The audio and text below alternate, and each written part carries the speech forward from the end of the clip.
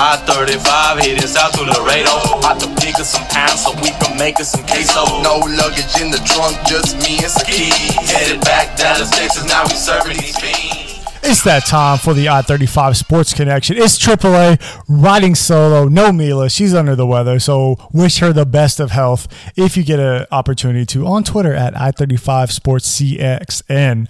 Anyway, let's jump into it because we got a lot to talk about. We got a hard knock life for the Cowboys. We've got MLB All-Stars for the Rangers and the Royals, and why it's a good reason for the Rangers, but not what you think.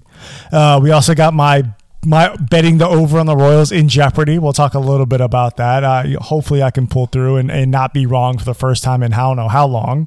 And then we also got Luka making the Olympics happen for Slovenia for the first time in the history of that country. So that's gigantic, and why that's a good thing if you are the Mavs, and what to look out for there. But let's get into it. It's a hard knock life for the Cowboys, and they are on Hard Knocks for HBO starting August 10th, and then we'll run for 5 episodes every week after that. So first things first, this is the third time the Cowboys are on it. How they get on it for a third time, what's the criteria to be on Hard Knocks? And it's kind of not, you don't want to make these criteria to be on the show, but let's get into it. There's 1 of 3 ways to get on there. One, you got a first-year head coach. Usually if you got a first-year head coach, it means your coach got fired. Rarely ever is it, hey, your coach is so beloved, you guys did great, he retires, right? Cowboys didn't meet that criteria. Next one is haven't made the postseason the last 2 seasons. Cowboys definitely meet that criteria. And then haven't been in the show in 10 years. Last time the Cowboys were on it was 2008. So they've met that criteria. So the 2 criteria that they met, you definitely don't want, but hey, you're there. And then also, like, if you are HBO and you get the chance to have the #1 franchise in all of sports and you're Jerry, you get the free publicity. Why not? Why not do it? It's a perfect marriage, and you get to drum up interest. But what outside of that is intriguing for HBO about the Cowboys being on there? There's a lot to like here if you're HBO. And not only is it the #1 franchise in all of sports, you also have their quarterback, which is the #1 position for every NFL team, and a lot of intrigue around him, right? So we're hearing reports out of the Cowboys that, hey, Dak looks fine, he's 100%, he's ready to go. But on the national audience side, no one has seen Dak throw. No one has seen what he looks like outside of that one picture of him on the beach with the fat old ankle. So they're going to pump this storyline a lot during the show. How does Dak's ankle look? They're going to go, every time he gets hit, every time he trips, every time he rolls an ankle, they're going to be all over it. They're going to try to get audio of people saying, oh my God, how does he look? What's going on here? Can he make it? Take all comments with a grain of salt throughout this entire series, okay? Because there's going to be, seeds planted for show purposes to get content. There's going to be, certain coaches, certain players trying to make themselves appear a certain way because they know the cameras are on them, right? It's like, what would you do if the camera was on you? Even if you do everything right, you're still going to be self-conscious. You're still going to want to make sure you don't do anything embarrassing or say the wrong thing. So just as you watch it, just keep that in mind to take everything with a grain of salt and don't take it as truth for everything. But huge storyline, Dak Prescott. Second storyline, you have probably the biggest personality from the NFL draft, first-round pick Micah Parsons. One of the biggest personalities, a little bit of a troubled past. So great content if you're a TV program, right? And then what makes it, even better is the fact that it's not just his personality. He's going to a linebacker unit that has Jalen Smith, who signed a big deal recently. You've got Leighton Vander Esch, who was a first-round pick who didn't get his option picked up. So there's a lot of intrigue on, okay, how's this all going to work? And, oh, by the way, they also drafted another linebacker later on in the draft. So there is a fight for who's going to get the playing time. And since this starts August 10th, you're going to see this develop, through training camp and through preseason of what the Cowboys are going to do at that position. Who's going to be the odd man out? So that's going to be very intriguing if you're HBO. And if you're a Cowboys fan, you want to see what the coaches are saying. Granted, through a filter, but you're going to want to see what's going on there. And then, we haven't even got to the biggest personality on the Cowboys is Zeke. every offseason, Cowboys fans know it's, hey, what does Zeke look like? Is it Potbelly Zeke or is it King Coon Zeke who's ripped? Which Zeke are we seeing? Does Zeke look slow or does he look fast?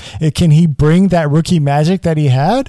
What does Zeke look like? So, this is going to be probably the biggest storyline for the Cowboys as far as like actual storylines, because like the Dak one, we've got reports that he's good. They'll make it, a bigger deal, but I think Dak's going to be fine. Your linebacking unit was terrible. So it doesn't really matter what combination they throw out there. It's got to be better than it was last year, right?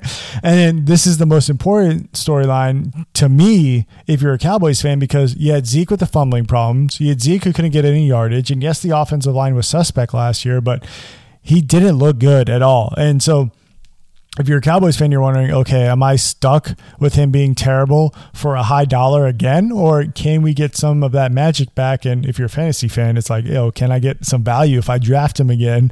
Maybe I can steal him later on. But, that's a huge storyline too, is what Zeke looks like. And Zeke's not an idiot. He knows the camera's going to be on him. So I bet you he comes to camp looking good, looking ripped, looking ready to go.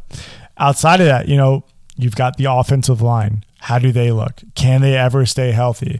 What's the mixture of offensive line going to be for the Cowboys? So that's going to be really intriguing too, is because like your offensive line is usually the most tight-knit group. So they'll probably show some of that bonding and some of that wanting to persevere after a couple of years of embarrassment, and also letting Dak down, not being able to protect him and not being able to protect Andy Dalton. So that's going to be another very intriguing storyline that happens for the Cowboys. And then I'd say the last storyline that is probably going to get featured prominently is they always love like an underdog story. And when you look at the Cowboys and you look at the first year D coordinator, Dan Quinn, and what his, I guess, system is for defense of drafting the tall corner, the over 6 foot corner, and kind of reaching on a couple corners, that's going to be a huge storyline, right? Is can he recreate the magic that he had in Seattle? Is he right by reaching for those cornerbacks that he did in the draft, or is he just smarter than everybody else in the room, right? Was he smarter than the scouts? Was he smarter than the people doing draft analysis for all the major networks? Can he pull this off? Because one, it's a comeback story for Dan Quinn after what happened in Atlanta. It's a comeback story for his system, if he can prove that it wasn't just a flash in the pan and he didn't just have exceptional talent in Seattle, that he can actually reproduce it in Dallas. And two, it'll be a renaissance for the Cowboys, because they can even just get a mediocre defense, they should be playoff bound. So that's big. Now, I'm just going to throw this out there. I'm not trying to hate. I'm just saying every time the Cowboys have been on Hard Knocks so far, they haven't made the playoffs that season. But third time's a charm, hopefully. Hopefully third time's a charm. We'll see what happens, but it should be very intriguing. And, of course, we'll give you a breakdown. But let's talk about a different show. Let's talk about the dark side of football. They just did an episode about like rivalries, and they highlighted the Dallas Cowboys and Philadelphia Eagle rivalry. And if you have not watched Dark Side of Football, go to Vice. Go watch Dark Side of Football. I promise you will not be sad. It has a lot of people from Dallas. It's got Chris Arnold, a lot of former players on there that talk about what that rivalry was like, what happened. I don't want to spoil anything, but there's a lot of good stuff in there. It talks about the Michael Irvin situation and how his career ended because of the Philadelphia Eagles and because of what they did. They actually talk about too the origins of like Bountygate. Like it wasn't a New Orleans Saints thing. It was actually a Philadelphia Eagle thing.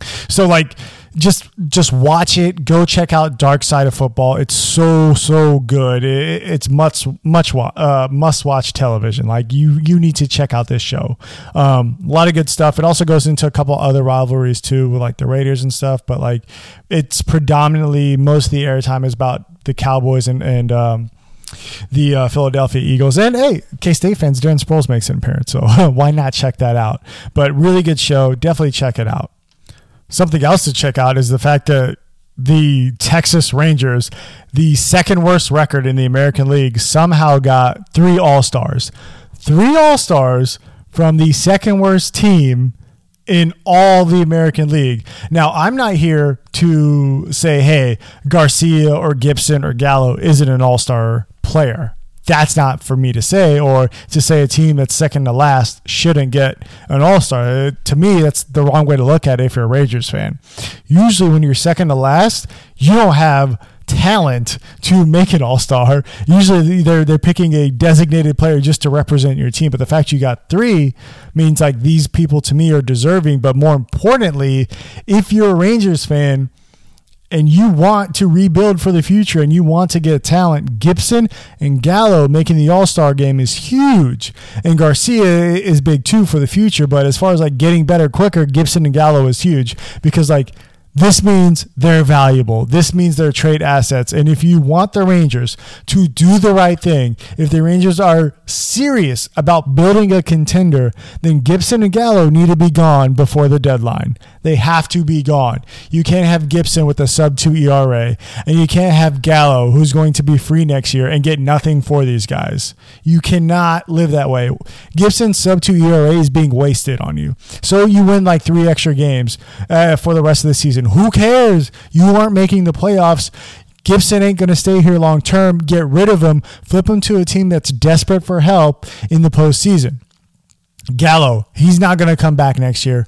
Your ownership has proven they're not going to pay him.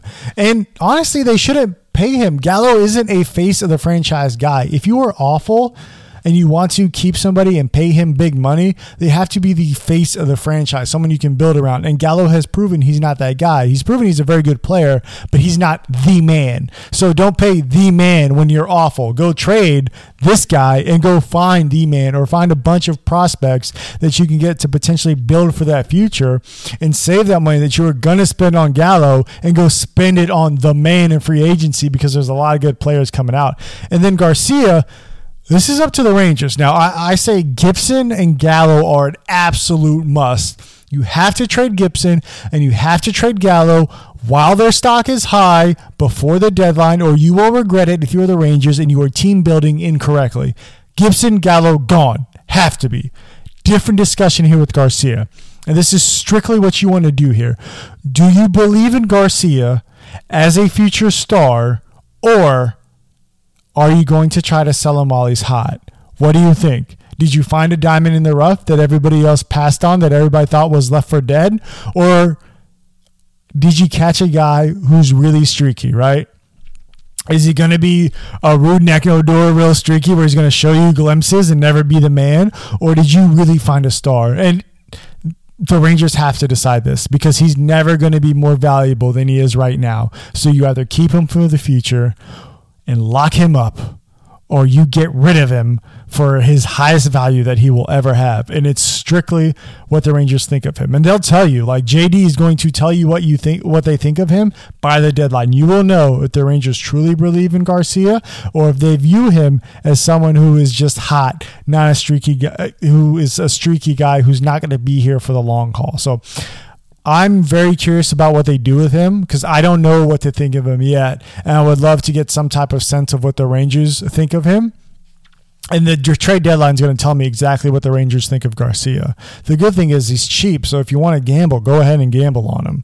But Gibson and Gallo, they have to be gone. And if they don't trade him and they don't try to get rid of Gallo and Gibson, like, it's going to be very disappointing, because like in years past, JD has had a mentality of, you know what, the value isn't right. Like, look at you, Darvish. The value was never quite right, and by the time they traded you, they didn't get what they were expecting for him. They passed on deals that were better in the past for you, Darvish. So it's, don't hold on too late to Gallo. Don't hold on to Gibson and get nothing. Whatever someone's willing to give you, just make the trade, because especially for Gallo, he's not going to be here, so you have to get something. You have no leverage with him. Gibson, you have a little bit of leverage because he's pitching sub-2, and there's a lot of teams that can use pitching for the postseason. So Gibson, you can play a little hardball with, but Gallo, you got to take the best offer and go. There is no like renegotiating the offer. It's whatever you're willing to give me, and take him off my hands. Luckily, Gallo's an all-star now, another year of making the all-star, so at least you can get better value than you were going to get, like, say 2 months ago when he was truly slumping. So big news for the Rangers. Huge news that, like, one, you have a potential future, perennial all-star in your team, Garcia, depending on what you believe, but you have two high commodity trade assets here in Gallo and Gibson, so you got to get rid of them. And this is really like if you're a Rangers fan who's been frustrated with JD, this is JD's career. Right here, what happens with Gibson and what happens with Joey Gallo at the trade deadline will make or break JD's career. You don't typically get two rebuilds if you're a GM in any sport. You know, like JD's fortunate that he's getting another opportunity. He's in the midst of his second rebuild with the Rangers. And this is going to set the path of either being a successful rebuild or a failure rebuild. And he's only going to get 2 years to prove it. So whatever he trades for, it's got to be good. They gave him another shot. They're giving him another opportunity because like the Rangers don't have this successful history as a franchise. So the guy who was there with you when you were good, you usually tend to give him a second chance. But based on whatever they get here, this is JD's career. So, I mean, if it all goes to crap, just, you know, you can be happy in the fact that he won't be here anymore. And if you get proven wrong that he's not crap, that he's very good, then hey, you've got a good baseball team. But based on what you get for Gibson and Gallo is going to make or break JD and whether or not he's going to be a long-term GM for the for the Rangers. So it's going to be very interesting to see what happens here. The other turn of the coin, my Royals, man, oh my gosh, just multiple double-digit losing streaks just seem to be imploding. And like I told you to bet the over is looking good early on, but it's not looking good right now. They're not trending for it. I still believe, though, because if you look at that roster, they have no power. You know, Soler has been non-existent, and at some point during a 162-game season, you are who you are. So since he hasn't shown anything and hasn't had any power, and same thing with 102, at some point it needs to come back, and I'm hoping after the All-Star break it does, and the Royals go on a little run here, because you can't go on those losing streaks throughout the year, right? Like at some point you are who you are throughout this 162-game season. So I think the bad stuff is behind the Royals. You know, hopefully Mondy's healthy and you can make a decision on him, but I think it's probably a year of arbitration for him. But at least with Soler, like you've got to show some pop, and like if you're the Royals, like I think it's kind of proving that he's not the man of the future,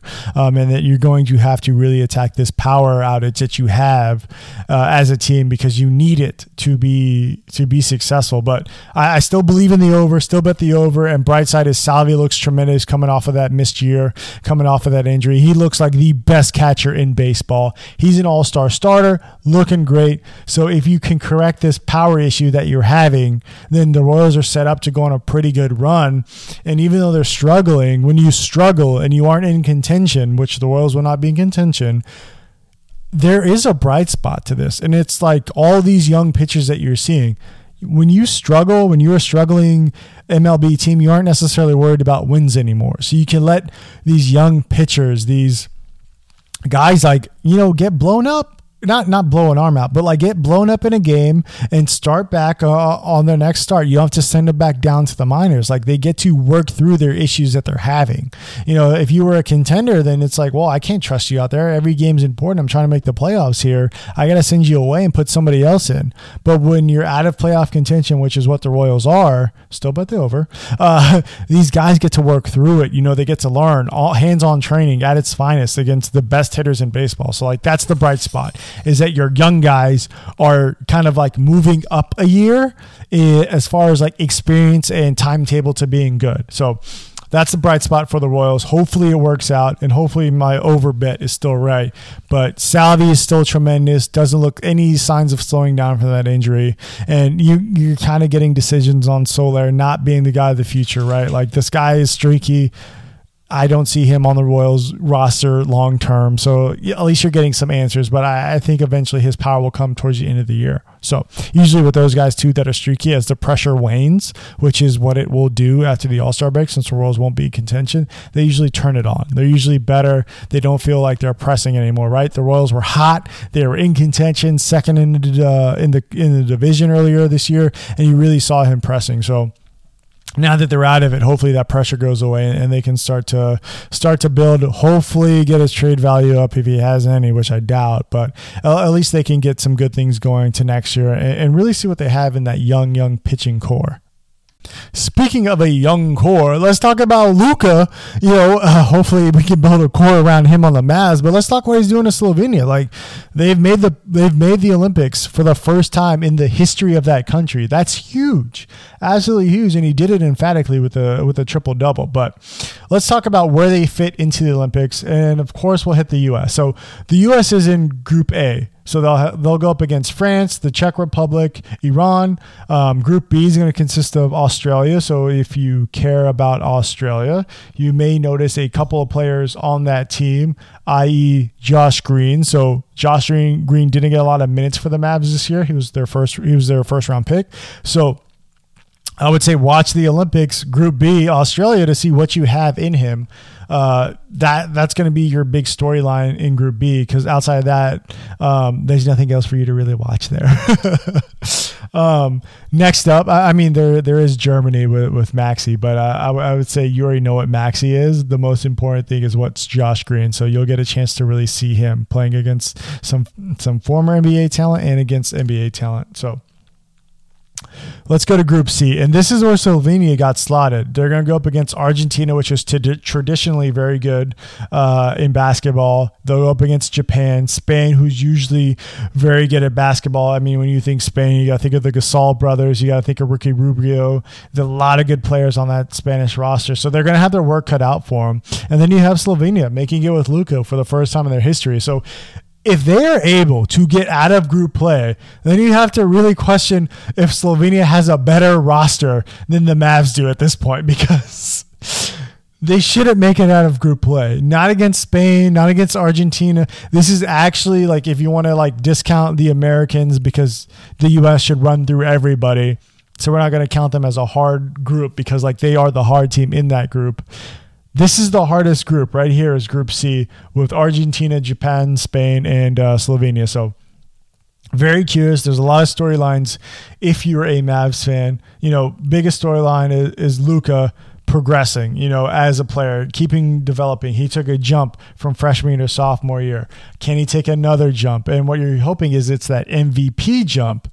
And not only that, like, for all the concern about Luka coming pudgy every offseason, being a little overweight, there's no break here. Like, the break is gone. He's playing in the Olympics. So his offseason just got shortened tremendously. So he's going to be staying in shape, which is big if you're a Mavs fan. And if you're a Mavs fan, you want him to keep playing. You want them to keep doing well. So he keeps going, because like injuries won't be the concern with a young guy like Luka. So what I'm really hoping for is the U.S. versus Slovenia at some point in this Olympics. I don't think it will happen, because I don't think Slovenia can get out of group play, but hey, I mean, I'm all for it. I'm going to be rooting for them, not over the U.S., of course, but rooting for them to make it happen. And then I'm definitely going to catch some Australia games, because I'm like you. I don't know what we have in Josh Green, and the Olympic teams that he'll be going up against, it's going to be a step up from the college competition that he had, but obviously a step down from the NBA competition, unless they're playing the U.S., obviously. But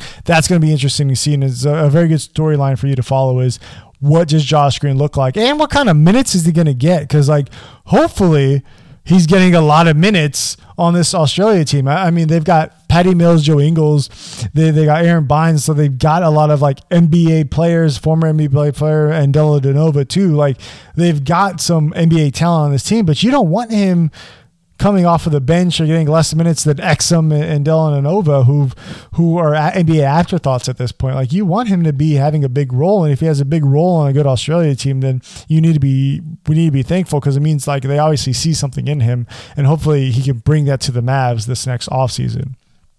But big storylines for the Mavs. If you care at all about the Olympics, it's going to give you something to watch. So Olympics start July 23rd, and then the men's basketball tip-off begins July 25th and will be done by August 7th. So Basically, Olympic basketball is going to take you to the Dallas Cowboys and Hard Knocks on August 10th. So you watch Olympic basketball to the 7th, get your fix in, find out what you got in some Mavs players, and then you can go right into NFL Hard Knocks with the Cowboys. Thanks for tuning in. Much appreciated. Hopefully Mila's better. Hit me up on I-35 Sports CXN. We're looking for some big news. We've got some stuff working that we hopefully can bring you into the future, but I won't tell you just yet. Outside of that, thanks for tuning in, and we'll see you guys next time. Bye, guys.